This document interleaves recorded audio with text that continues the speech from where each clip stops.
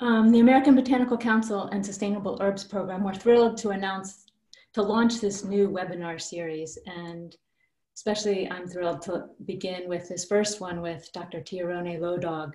As many of you likely know, Dr. Low Dog is a physician, author, educator, and thought leader in integrative medicine.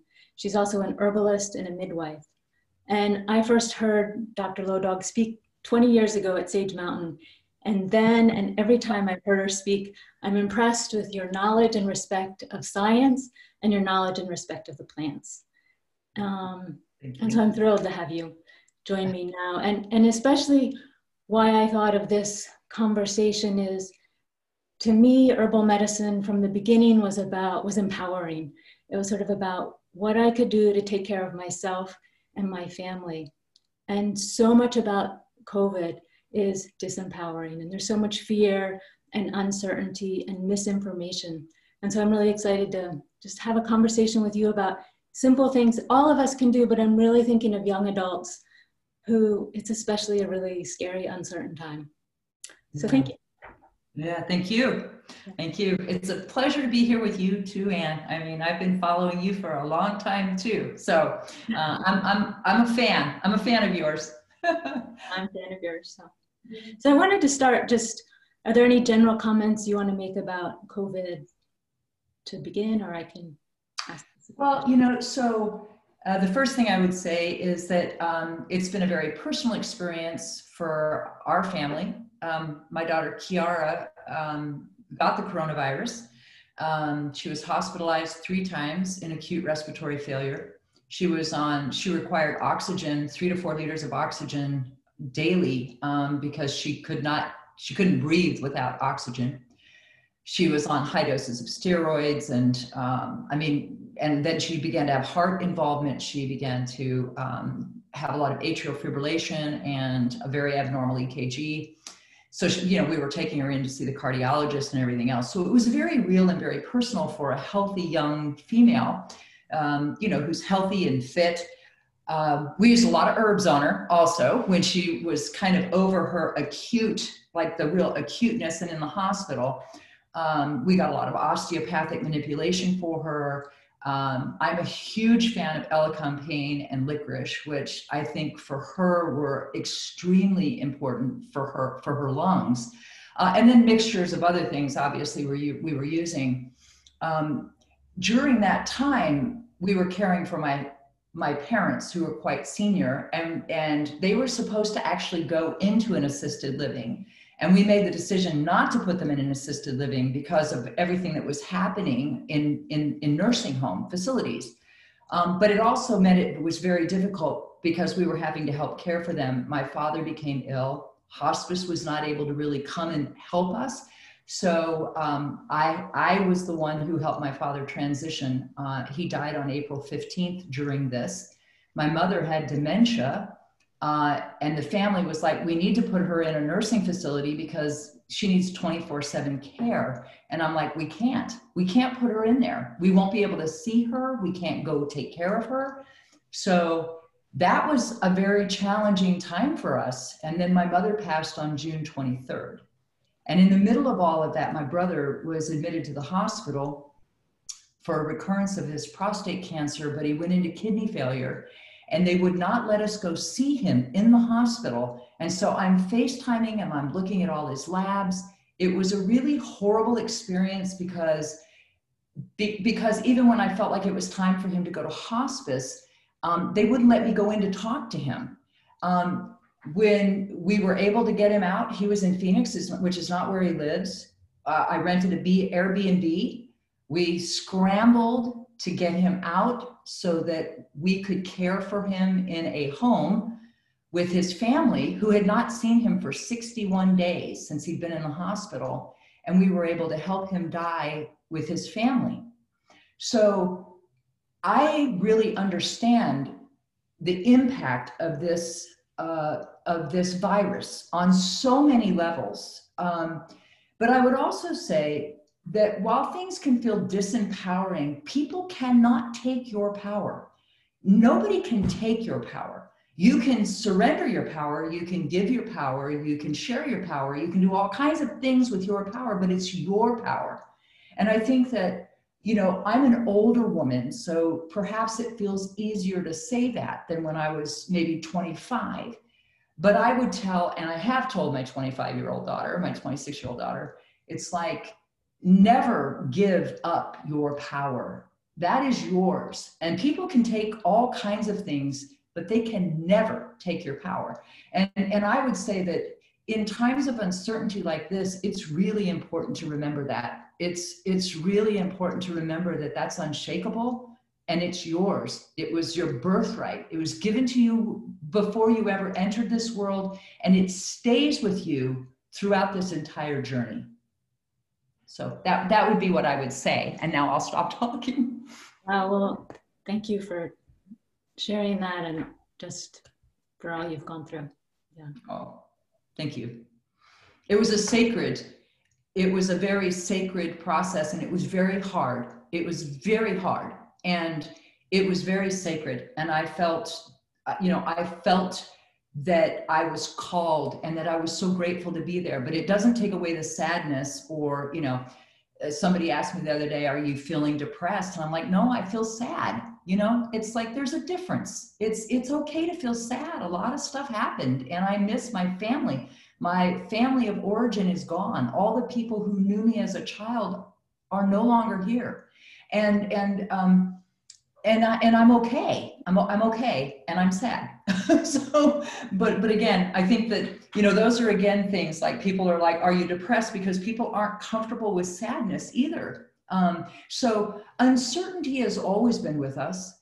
That learning to get comfortable with uncertainty, I think a lot of times meditation and other things can be really helpful, Anne, because it teaches us and helps us to be more in the present, instead of worrying about the future or holding baggage from the past. It helps us learn to be here now. And I think that that's a really important message during this time too. Yeah. So holding all of that and then going down to, are there sort of some recommendations on a physical level of what we all can be doing, but especially thinking again of this generation, you know, that are a way of empowering, you know, things to do to stay healthy if you don't have COVID, you know. Yeah. Well, whether you do or you don't, I mean, I think that the center still holds.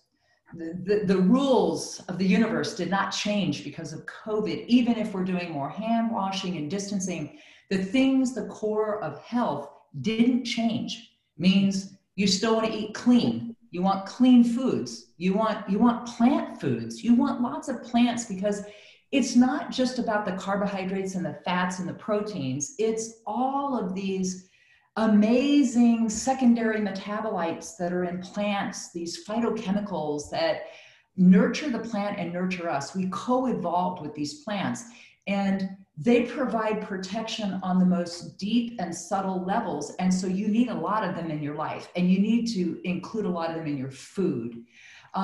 You need to, some of this stuff will be more controversial than others, but, you know, I believe that with food comes gratitude, because unless you're growing all of that food yourself, somebody else spent a lot of time working to make sure you had food to eat. So have some gratitude, because I think that energetically changes the food when you're grateful and you actually sit and you're really, I give thanks for this food. It's easier to give thanks for like your beautiful meal versus like in the drive-through at McDonald's. Not saying don't ever go, but what I'm saying is it's hard to feel the same sort of connection and gratitude. So be thoughtful around your food and a lot of plants, and keep an eye on that sugar and that highly processed stuff. I would say that vitamin D is really, really important. And it always has been interesting to me that the flu season and cold seasons really happen in the hemispheres during the seasons where we get the least sunlight. Some of the data, the analysis that we're stripping out of COVID right now is showing that people who had the lowest vitamin D levels, you know, lower than, 20, and particularly lower than 12, were almost 19 times more likely to have a serious outcome or die. So vitamin D, a lot of people think of it for bones and things like that, but it actually, active vitamin D releases these antimicrobial proteins, especially in the lungs, like cathelicidin and defensin, which help your lungs fight off infection. So vitamin D is really important. I think I'm still in a state of quandary. Like, as a clinician, why are we not checking the vitamin D levels of older people who are at risk for dying from this? Because we know that disproportionately they have low vitamin D. I just got mine checked. I take vitamin D. I live in the Southwest. It's 25. I need to be up to 35. So it's like, I'm still low and I take 3,000 a day. So testing is useful. I would say that, all of the herbs that you normally would have to help you manage stress, to help you sleep better, these are your allies. I have lots of, I love traditional medicinal teas. I have a little line of them in there. So I go in the afternoon for, a cup of calm. I drink some nice tea at night. I use a lot of medicinal herbs as just part of my daily life. And I would encourage people to bring more of those in your life and do it in a way. I made a big pot of golden milk the other night with, turmeric and ginger, fresh turmeric, fresh ginger, cardamom, I put a little maple syrup in there, a little cayenne pepper, and we drank it, with almond milk.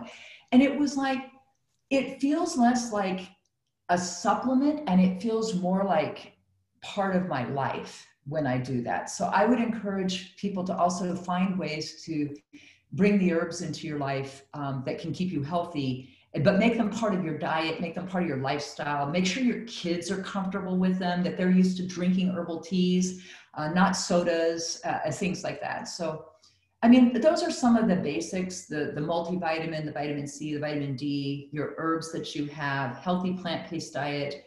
And what I said about managing your stress and finding ways to sleep is really, really important. So whatever that looks like for you, self-care is self-defense, right? When you take care of yourself, it's the way you help your body to be able to defend itself.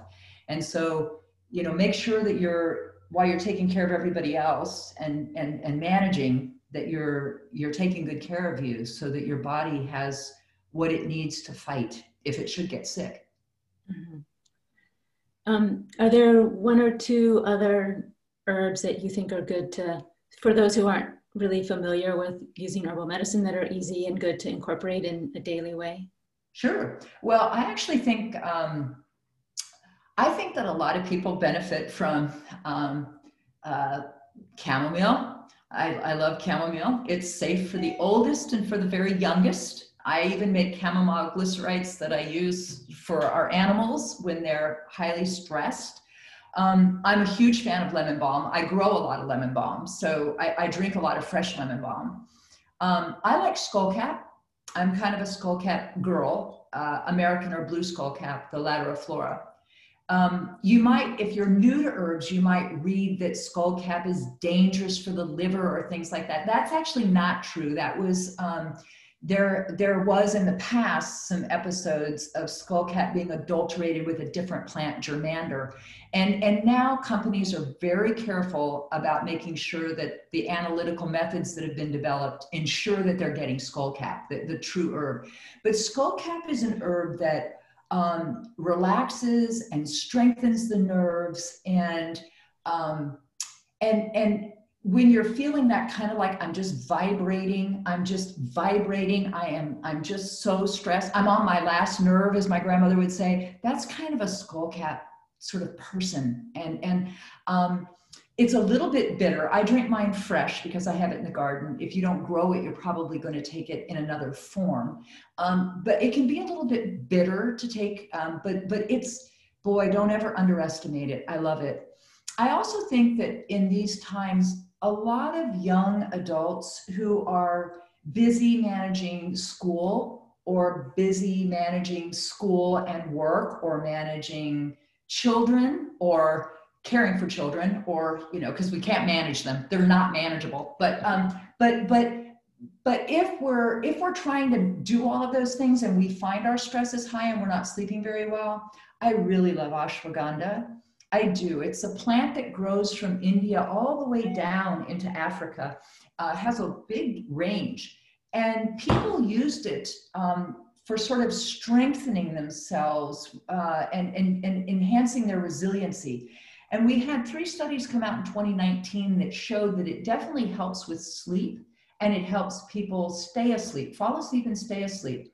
Remember, it's an adaptogen, so it helps our bodies adapt to stress, but it doesn't make you fall asleep like a sleeping pill. Well, once you've taken it for a few weeks, you'll find that you're feeling more relaxed in the day, that it's easier for you to surrender to sleep at night, and it's easier for you to stay asleep. So I also really like ashwagandha. I also make ashwagandha, you know, I throw the powder in smoothies, and I use ashwagandha in a lot of ways, but I really like that herb too. Yeah, I'm talking more for stress, and that clearly I think there are herbs for immunity, but if you're talking about just sort of a lot of the things that weaken our immune system are non-restorative sleep, constant stress, things like that. And so some of these herbs can be good on a daily basis because they'll strengthen your immune system indirectly by managing your cortisol and your stress hormones. Mm-hmm. That's great. I want to turn to COVID for a sec, but before then, can you say something about how to find and quality and what to look for, that all herbs are not equal? Yeah, well, there's so many good companies. I looked briefly at your sponsors, and I would say anybody that was a sponsor on there were good. You know, we know so many of these companies. So many of these companies are run by my friends. I mean, people I've known a long time and that have excellent quality control. So things that, you know, large companies, you know, for herbs, things ranging from Gaia to Herb Farm, you know, to Eclectic Institute or Nature's Way or Solar. These are all companies that have really great quality control in place. And don't forget the teas. I mean, I use teas as stocking stuffers at our house, and I have for years. For everybody in the family. And so I love yogi teas. I love traditional medicinals teas. And the benefit of something like a traditional medicinals also is simply that it's got a lot of herb in a tea bag. So, you know, 1,500 milligrams of an herb is like 3 capsules. I mean, so I think people underestimate. And something for some folks to remember is that they worked hard to get traditional medicinals into grocery stores and other places. You can find it in lots of places, and you can use your SNAP program to buy those teas. So, you know, I work with a lot of low income individuals who are on the SNAP, or what was used to call the food stamp program. And you can actually buy your mother's milk or your organic ginger tea, and you can get that purchased on your SNAP. And so just as a little reminder, some of the supplements, we can't use it in that way, but those teas are covered. And I just find, you know, drinking those teas 3-4 cups a day, mix them up, I think is really, really good for your health. And it keeps you away from sodas and juices and all these other things. So, yeah. That's great. Yeah, thank you. Okay, so now I'd love to hear it. So if you know, my daughter also got COVID, and she was in California, and trying to, even everything I know about herbalism, it was absolutely overwhelming to try and sift through how to support her. And so I wondered if you could talk about that, how to, if you're negative or you get the symptoms, what to do. Yeah, so again, all things hold true. Everything that your body needs to function right. So we talked about food, make sure you're getting plenty of water, that you're staying very hydrated. And then you want to think about, how am I going to support my body's ability to fight this? Not how do I suppress my symptoms? That's a lot of what people think. They get a little temperature, I mean, low grade temperature, 100.5, 101, and they're like, how do I squelch my fever? No. Your fever actually, I'm not talking about very old or 2-month babies. I'm talking about an average young adult person. Your body is designed to mount a fever so that you can rev up your immune system and you can fight the infection. So I don't really like suppressing a fever unless it's at nighttime, to sort of help sleep, right? To kind of help with some of the other symptoms. But how do you help support your body in that process? If you're having a lot of lung stuff, what about thyme? What about using thyme? Thyme is a wonderful, it thins the mucus. It makes things easier to get out. It also, if you're just coughing and can't stop, thyme with honey will help with that cough. If you got a sore throat, I mean, things like sage gargle is such an effective remedy for sore throat, and it's also such an antimicrobial. I love to use sage tincture. You know, just take, 5 mils, a teaspoon of sage tincture, and then put that in, like a quarter cup of water, and then just gargle with it. I like the tincture a little more than the tea, only because you get a bit more of those volatiles out that really help kill things that may be in the back. I love a lot of the, I love herbs like echinacea and elderberry. I grew up on echinacea. So regardless of what science says about echinacea, I feel for early symptoms, early symptoms, I think elderberries and echinacea are very safe, and they're very effective antivirals. I think there was a lot of controversy over both of these herbs with cytokine storm, which is in a severe flu or COVID, the body can actually create this overwhelming inflammatory response, this overwhelming immune response, and it sort of floods the lungs with inflammation, and it can be really dangerous. So people were saying, oh, don't take elderberry, don't take echinacea. Well, that's kind of an advanced part of the disease that can happen. I'm talking about using these early when you're just starting to feel like you're coming down with the symptoms. If you're already getting sicker, I mean, you should go seek medical care, right? To make sure that you're going to manage things appropriately. But other things you could think about that we thought about and that we used when she was in and out of the hospital, right? I love elecampane. I just think elecampane is so underused and so undervalued for its high specificity for the lung. It's extremely, we grow it in our garden. Mine are like 6 feet tall. They look like big, happy sunflowers, right? I mean, they're just gorgeous.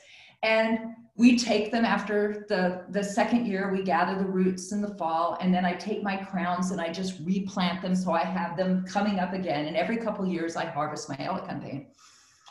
It has never failed me. It really hasn't, for really more severe kind of respiratory type of infection. And I like to mix it with licorice and honey. So, people who are new to herbs may also hear that licorice can cause your blood pressure to go up, and that it can be unsafe. It's very, very safe for most people, even at bigger doses, for 7 to 10 days, right? You have to be careful if you already have high blood pressure, to be very careful with licorice. But for most people, taking it for 7 to 10 days, even up to 3,000 milligrams per day, is quite safe. It's just you can't take those doses for a long period. But licorice soothes the inflammation, and it calms the inflammation, it keeps your own body's natural anti-inflammatories, your own body's steroids around longer, and allowing your body to actually fight the inflammation more efficiently. It's very moistening and very, very cooling to the tissue. So I really like these herbs for a bit more, echinacea, elderberry, and then if you're continuing to get sick, you move away from those, and then it's more things like elecampane, licorice, zinc, of course, high doses of vitamin C. I will tell you the truth, Ann, we took my brother out of that hospital, and when we got him into his room, he did not have COVID, but he had been in the hospital. As I'm washing him and changing him so his family could come in, he had bruises everywhere, but he had small petechial little hemorrhages at the bottom of his hair follicles, which is scurvy. He had scurvy. And we know when people get sick, their vitamin C plummets. It just plummets. And both parts of your immune system need a lot of vitamin C. So, you know, we had Kiara on large doses, and if we could have gotten IV vitamin C for her in the hospital, I would have insisted upon it, but they didn't do it. So, but you know, that means how much? Well, I like if you're really trying to get these amounts up, I like to use the liposomal vitamin C. They've just shown that the liposomal vitamin C allows you to get higher levels. It's more, you can absorb more and use it. And we're talking like 1,000 milligrams every couple of hours, you know, to bowel tolerance, obviously. But Kiara never even had a moment of diarrhea, and she was at like 15,000 a day. But only when we got her doses higher of vitamin C did we begin to see some real change in her lung function. So just don't forget, vitamin C is really, really important when you're sick, because when you're sick, you're just chewing through that vitamin C. And we have only 30 million Americans actually have optimal vitamin C levels. More than 60 million of us are either deficient or have marginal levels, meaning if you got sick, you'd have no way to really mount an immune response. So don't forget the vitamin C as well. So thyme, I was having my daughter do thyme steams. Is that? Yes. Good, good. I mean, I was thinking of, and things that you can get in the produce section, you know, that are, so thyme you mentioned, and then sage. All those. Herb, yeah. All those so good. And now don't forget your vitamin D. We talked about that earlier, right? So the vitamin D, I had her on zinc lozenges. You don't need to take them as a lozenge, but you may get more benefit also just in the, you know, back of the throat. But zinc also, you know, about 15% of us have very low zinc. And we know that older people, 65 and older, well, 50 and older, actually, the studies show 50 and older, when you give them zinc supplementation and actually measure parameters of their immune system improves. There was a study done in a nursing home with about 420 seniors in a nursing home. So look how many people died this year in nursing homes. They used zinc supplements, and they found it dramatically reduced the incidence of pneumonia, the use of antibiotics, and other respiratory infection. So, you know, I think the center still holds vitamin C, zinc, vitamin D, and then our herbs that we turn to keep us healthy, and then also to help us support us in those early phases. Ginger can also be very good in those very early stages. Kind of helps not only with the respiratory incidents, but it can help with cough. It thins the mucus. It's got a lot of antiviral activity. So, and that's something you can get at the grocery store. I mean, the dried powder in your cabinet that you've had for 6 years because you really don't know what to do with ginger powder is probably not that good. But you can get fresh ginger anywhere, and fresh ginger with lemon and honey in the very early stages can also be very good and very warming. Yeah. And how about garlic? I love garlic. I forget about garlic, honestly, Ann, because we eat so much of it. We grow garlic and we grow scallions. I mean, so we love the allium vegetables. But if my daughter was here, she would testify. She would say, well, yes, my mother cooks with about, like when there's 2 or 3 people in the house, she uses maybe 6 to 8 cloves of garlic every day. I mean, and I'm very careful how I make my garlic. I take it and fresh, and I crush it, and I put it in just a little bit of oil, olive, avocado, whatever I'm going to cook with. And I put it in the oil, and I let it sit for about 10 minutes while I'm doing everything else that I need to do to prep for the meal. And then once it's sat for 10 minutes, all of the enzyme actions that it has to do are already done. So you can cook it to high heat without destroying all the good parts of it. So a little trick with your garlic, use your fresh garlic and use lots of it. Garlic has been shown to reduce the number of infections people get. And people used to call it, when I was young, people used to call it Russian penicillin. I'm not sure exactly where that expression came from, but it seems like you've heard it too, Ann. It's like Russian penicillin. It was like, because garlic has always been known to be a strong anti-infective. And so just adding it to the diet. I mean, I would remind you, we were caring for Kiara with COVID. We were not socially distancing. I did not have a mask on. I was in there just taking care of her. We never, we never got sick, but boy, did we load up on things like garlic and vitamin C. And I was taking, I took 50,000 of vitamin D once a week. 50,000 I used once a week for the 10 weeks while all that was happening. So yeah. Yeah, this is great. And also, so then the emotional part of, especially for my daughter, it was being quarantined and the uncertainty when symptoms sort of kept lingering and feeling trapped, and the emotional part of that, and isolated and alone and inside in an apartment in California. Yeah. Thoughts on that? Well, we're social animals.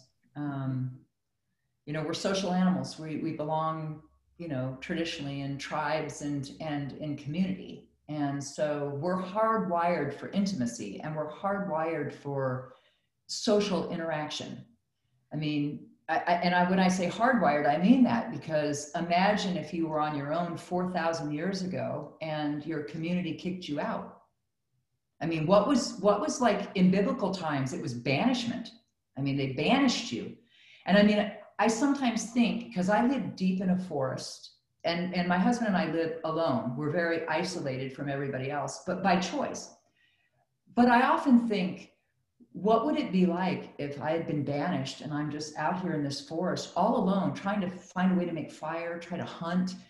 If I have children, care for my children, I mean, how would I have survived? So this pressure, there's a lot of pressure, biological pressure over thousands of years that have made us crave and need intimacy and social interaction. So, in all the ways that you can do it, in all the ways that you can manage, to reach out to friends, to talk, to read, to meditate, to pray, whatever it is that you do, I think it's harder when you're young, that social isolation, and it can be very hard for the very elder too, and I think different personalities manage it better. For myself, I'm kind of a lone wolf. I like being alone. I like my solitude. I love when I'm at the ranch just by myself, like if Jim's up building or repairing something for one of the kids' houses and I'm just there at the ranch by myself for a few weeks. I crave that time, but it can be very uncomfortable. And I think that you'd be wise to try to use some of that uncomfortableness in balance, but to use some of that time to journal, to write about what it feels like to be alone with your own thoughts, to be separate from others, to write about that and explore where those feelings come from. I think that, Joseph Campbell said, I love Joseph Campbell, but he said, the cave you fear to enter holds the treasures that you seek.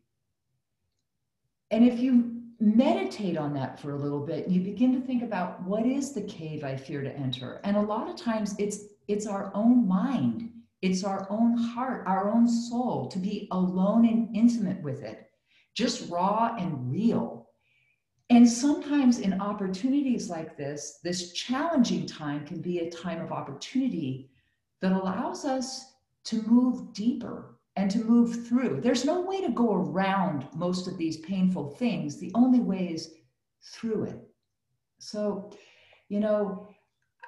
and I don't want anybody who's listening, depression can be a natural response to this kind of phenomena. And we certainly don't want people who are depressed and maybe thinking of taking their lives and things like this to not get the help they need. That's not what I'm saying.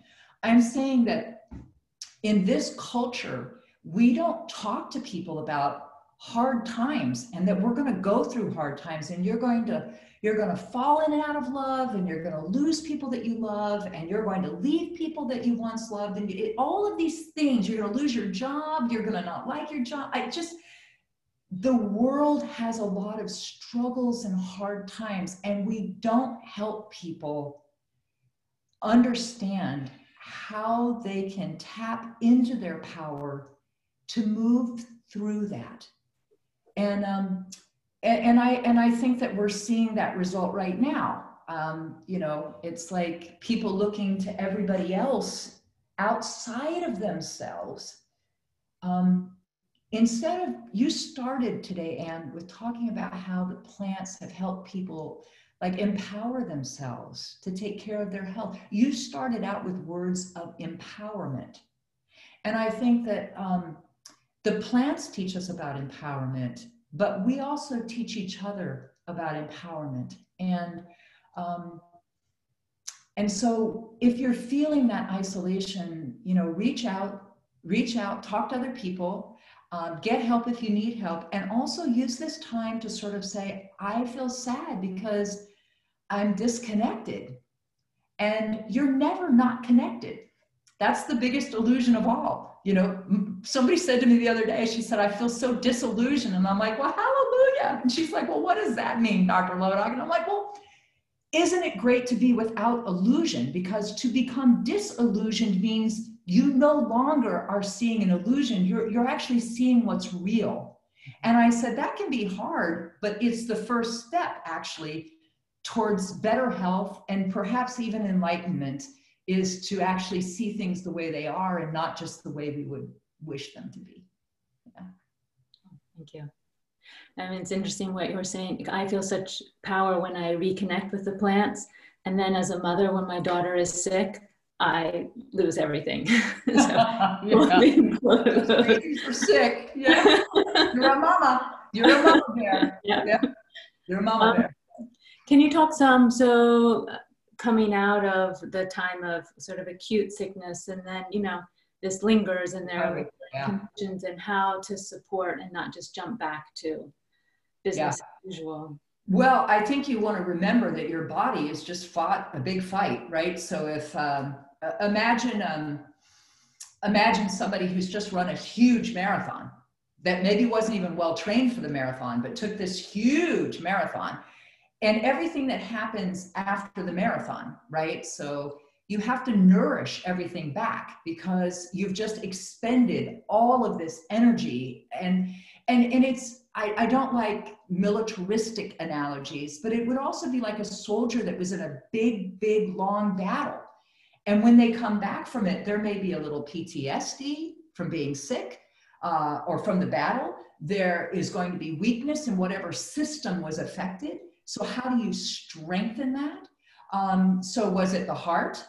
I mean, do you need things like hawthorn and mimosa or motherwort? Kiara, with her atrial fibrillation and her palpitations, we used a lot of motherwort on her. The motherwort and magnesium, both, we gave her both. But the motherwort, she said she could literally just feel it like calming her heart down. So some people with COVID, there's been a lot of cardiac involvement. So after you're over your acute part, and if there was heart involvement, then you nourish the heart, hawthorns and motherworts, right? Mimosa bark, things like this. And then for the lungs, I would say, if you've still got the gunky lingering, you could continue with elecampane. I live in the Southwest, so OSHA is kind of our herb of choice down here for that post-viral, just gunk that does, it's like 3 weeks later and you still kind of got this stuff, right? You're not sick anymore, but your lungs aren't back. That's how we use OSHA down here. A highly aromatic plant, just amazing. Not much research on it because, you know, it wasn't a European plant. So we don't study a lot of our own, but OSHA, boy, that's a powerful plant for that lingering gunk. I really like OSHA, and you can find OSHA syrups and OSHA blends in the marketplace that are made by very good companies, you know, that are very good. And then think of maybe the mushrooms, right? So if you've been sick, maybe not a plant, but a mushroom could be really nice. And I like a lot of the blended products like the reishi, very good for the lungs, right? But also the immune system, chaga, cordyceps, you know. I think that for many of my patients who are post-viral or post a bad pneumonia, once we're sort of over that, I like to put them on the mushrooms and keep them on for like 3 months or so, just to sort of get everything back nourished and up again, right? So I'm a fan of the mushrooms as well in this post-viral kind of recovery. And then all the things, if you're not sleeping well and things like that, all the things that you do. But you know, I will say that Chiara had been sick for so long, acutely sick with multiple times she had to be admitted to the hospital. When she started to get better, I said, you know, baby, one of the things that's going to be hard is that you got to remember what it feels like to be really well. You got to remember what it feels like to have that vitality and that health. I said, because right now you've been sick for quite a while, and now that's kind of what you're used to. And I need you to visualize who you are, that vitality. And you know, she told me, she said, Mom, like that was really powerful for me visually, because she said, you know, I just have been so scared because I couldn't breathe, and I've been so sick, and nobody could visit me when I was in the hospital. And it was just, everything was so hard, a little like PTSD, right? And so it's also that visualization and meditation on, oh yeah, my body remembers, my body knows how to, if not return to spiral forward to even a new and better place of health. But I think it's important to make sure that you have that, because a lot of people who've had COVID have described almost what sounds like post-traumatic stress disorder. This feeling of, I was alone, nobody could visit me, I couldn't breathe, and it took 15 minutes for people to put on their personal protective equipment and everything to even get in the room to see me. I had no human touch or contact. That feeling was very real for many people. And that's what's different about COVID than like other seasons of flu and pneumonias and things like that, where family could come and visit. That's made it particularly hard for people, because when people are sick or people who are dying, a lot of people have that sense of, I have had no closure. There was no funeral. I lost my mother, my father, and there's been no closure. I would encourage you to find whatever ways you can have closure for things. Rituals, that's the intention of ritual. The intention of ritual is to memorialize, to make sacred that space so that people then can have closure and move on.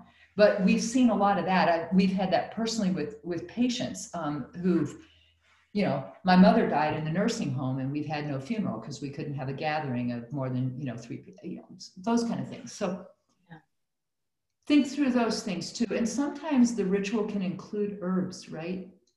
You know, we smudged Chiara's home. We smudged it. We used sage to sort of just clear out things. And then, you know, we were sort of there for a little bit, and then sweetgrass to sort of bring back in sort of this positive and this good energy. And there was a way of ritualizing it, because she'd been sick in the house and in the hospital. She'd been sick. We needed some way to sort of make her home feel like it was a sacred and healthy place to be. So ritual can also bring in our herbs. Remember, smudging was done universally. Even the word perfume, through smoke. It was, even the concept of perfume comes from the burning of plants, because they've always been a powerful part of ritual and cleansing. So just another way to think about the plants. And so what you've been saying about the transformative power, right? That's also the possibility here. A friend described this the other day as we're on a bridge to a new paradigm.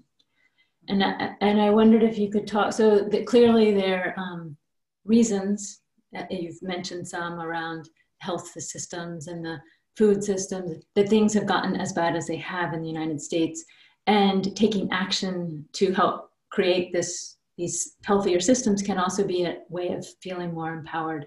And so I wondered if you could talk some about the larger sort of like keeping our own self well, you've talked about, but our communities well, and beyond so that. You can't have healthy individuals without healthy families, and you don't have healthy families without healthy communities, and you don't have healthy communities without healthy food systems. And I mean, it's just an ever expanding circle.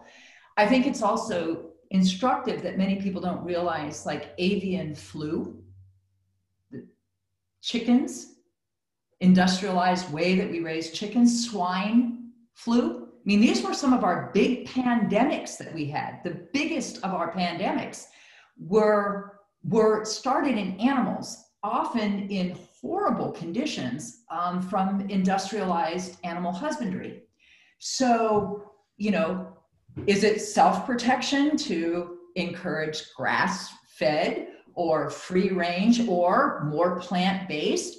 I think that it's important, you know, and I think Schweitzer, even if you could look at it purely as a scientist saying we need our food systems to be cleaner because we're also creating reservoirs of infection. And then we're having to use lots of antibiotics to keep infection down in these environments. And we're seeing more and more antibiotic resistance. I want to remind everybody, yes, this COVID has been terrible, but one person in the United States dies every 15 minutes from an antibiotic resistant infection.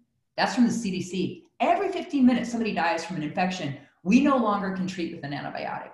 So we can take a purely scientific perspective, or you could think more like Albert Schweitzer, who said, until he extends the compassion of life to all things, man himself will not know peace. I mean, so part of this is this exploration of how do we fit within this ecosystem?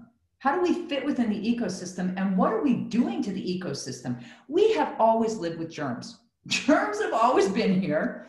They're always going to be with us. They always are going to be with us. They germinated life, for heaven's sakes. I mean, I'm more bacteria than I am human. So this notion that we're going to just continue to kill germs our entire time that we exist on the planet, we're going to keep coming up with new antibiotics. I'm not saying we're not going to do those things too, but it seems like such a silly way to think about it, that we're just going to keep coming up with new things for every time there's a new. I think somebody has to step back, and as a people and as scientists and as just I'm a citizen of the planet, we need to step back and sort of say, is our ecosystem healthy inside? And is my ecosystem healthy outside? And what can I personally do as an individual? One thing, you know, this is the problem I do see with a lot of folks. It's like, well, we got to change everything. And if we can't change everything, well, then let's just not bother to change anything. And I'm like, oh, for heaven's sakes, you know, that's that perfect is the enemy of the good. It's what can I personally say in my own life is something I could do that would be better for my health and better for the planet's health. I don't have to do 50 things, but if every single person made a commitment to take one step towards a healthier environment, a healthier planet, a recognition that we're all citizens of this planet and we share this planet together, I think you could see dramatic change. The problem that I see is that there's also a lot of judgment. You know, I may personally be into this one area, you know, and you might be interested in helping homeless individuals. And that may be your passion is homeless, but you don't eat organic. So the person over here is like, but you don't eat organic, you bad person. And this person's over here going, you do nothing to help the homeless. And I'm sitting here going, whoa, isn't it great that you're eating organic? And isn't it great we've got people helping the homeless people? I mean, so instead of judgment, I would really love to see us come together more as a community of people that have different interests and different passions based upon whatever we're here to do this life on this planet. This is what we're called to do. And we want to do it with integrity.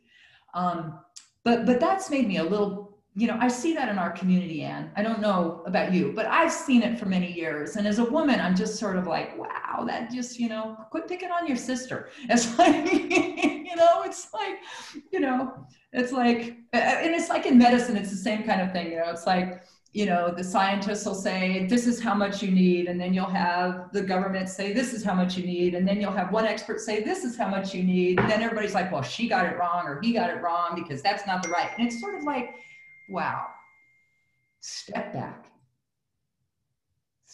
and take a breath. And remember, at the end of the day, when you lay your head down to go to sleep, you want to think that the things that you planted were seeds of love and compassion and generosity of spirit, because we reap what we sow. And so at the end of the day, be a little less angry. Righteous anger is healthy if you do something about it. But at the end of the day, remember the things that you want to plant. You want those to be seeds that you really want to see grow. So 50 years from now, the things that you planted, you're going to feel long after you're gone that you left something better than you found it. Well, and I love the idea of what you're planting. What I also hear is the judgment, but also the blame, you know, that the schools need to do this to keep your child safe, and coming back to what we can each do. Yeah. Well, and recognizing that that actually most people are trying to do a good job, given their experiences in life, given what they understand and what they know. And oftentimes I just think, I'm so grateful, I'm so blessed, right? That I'm so blessed. I was loved as a child, loved from my grandmothers particularly. I knew love, and I understand what it is to receive it and to give it. And so that puts me it starts me out in the world in a really good way. And I remember sometimes when people are really nasty to me, I think, I wonder where that comes from, because under that nastiness is usually a lot of pain. And if you can see through to the pain, often you can be a lot more forgiving of the nastiness, truly. And I see a lot of that because I see people who are sick. So they just don't feel good already. So they're already kind of not feeling good. But plants are great analogies, Anne, for life. Yeah. You know, the seed of an idea, that spark of inspiration, the things that we plant. Those of us who are gardeners, you know, we know our plants are as only good as the soil that we make, and bringing in the, you know, supporting that good mycorrhiza and the good bacteria, and, you know, bringing in ladybugs, all the things that we do to make the ecosystem of our garden so healthy, so that we don't have to spray pesticides and we don't get leaf burn. I mean, all the things we do in our garden, our life is like a garden. The metaphor of a garden is really the metaphor of human life and human existence. And that's one of the gifts of these plants, of the many gifts. I don't have to take a plant to feel like I've been healed by one. I can look at the echinacea on the screen, and I can feel the beauty of that plant and feel more whole just from having that in my life. Yeah. Thank you. It's about all I got, girl. Yeah. You got 4 more minutes. Do you have any last point that you want to make? Well, it's your call, and whatever you want to say too. You have such wisdom yourself, my sweet. No, I think it's lovely. Is there any last word about your hope for? I mean, it seems there's this hope of this time also. Thinking back to the cave. Of course, I'm hopeful. Of course, I'm hopeful. You know, it's like when I think back of all my ancestors, especially the women in my line, I think of the thousands of generations that suffered and struggled and died so that I could be here, that I could have this life. And it seems like a tragedy for them to have given so much, for me not to be hopeful for the 1,000 generations that may come beyond me. I want to be strong for them, and I want to be strong, and I want to honor all of those people who went beyond before me, right? It's like to live a life that's not filled with gratitude or hope. And trust me, this has been a challenging year for our family. This has been a challenging family to lose so many people in such a short time, to be daughter, caretaker, pastor, hospice provider, sister. I mean, to do that and be there. It wasn't like somebody called us on the phone. It was being there with it. It was hard. And I am hopeful. And I'm joyful. And I believe that the young people that I see today, this is going to be their world. And they're deciding what it's going to look like. And I actually find many of them to be brilliant and to be beautiful and to be inspiring. So yes, I have a lot of hope. And what is the alternative? I mean, what is the alternative? That would be a depressing way to live your life without any hope. Hope just means really that you believe when you look to the future, there's more good days than bad. That's what it is to be hopeful. And I look to the future and I believe that there will be more days than bad. Doesn't mean that there won't be bad days and we're not going to still have lots of problems. But I believe there will be more good days than bad. Thank you so much. Yeah. Thank you. And thanks to all the people who gave up any of their time today. I hope we gave you something that was useful, or, you know, I always just feel like if you heard one thing like that intrigued you, or one thing you weren't sure about, or one thing you didn't know, or that maybe inspired you, then it was worth everybody's time coming together for this period. So thank you. And thank you, Ann, for the invitation. And thank you for the American Botanical Council and all the sponsors who brought this. I feel deeply humbled and honored to have been here today with you. Thank you. And then we'll have the recording up on the Sustainable Herbs Program website in the next day or so. So thank you so much. Bye-bye.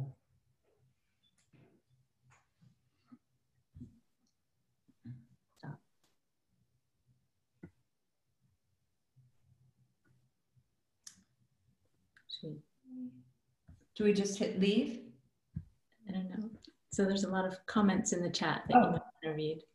Are there chat? Oh dear. People may have had questions that we didn't No, answer. that's okay. We can. Oh, okay. Yeah. Sorry. Anna, do you want to stop the recording?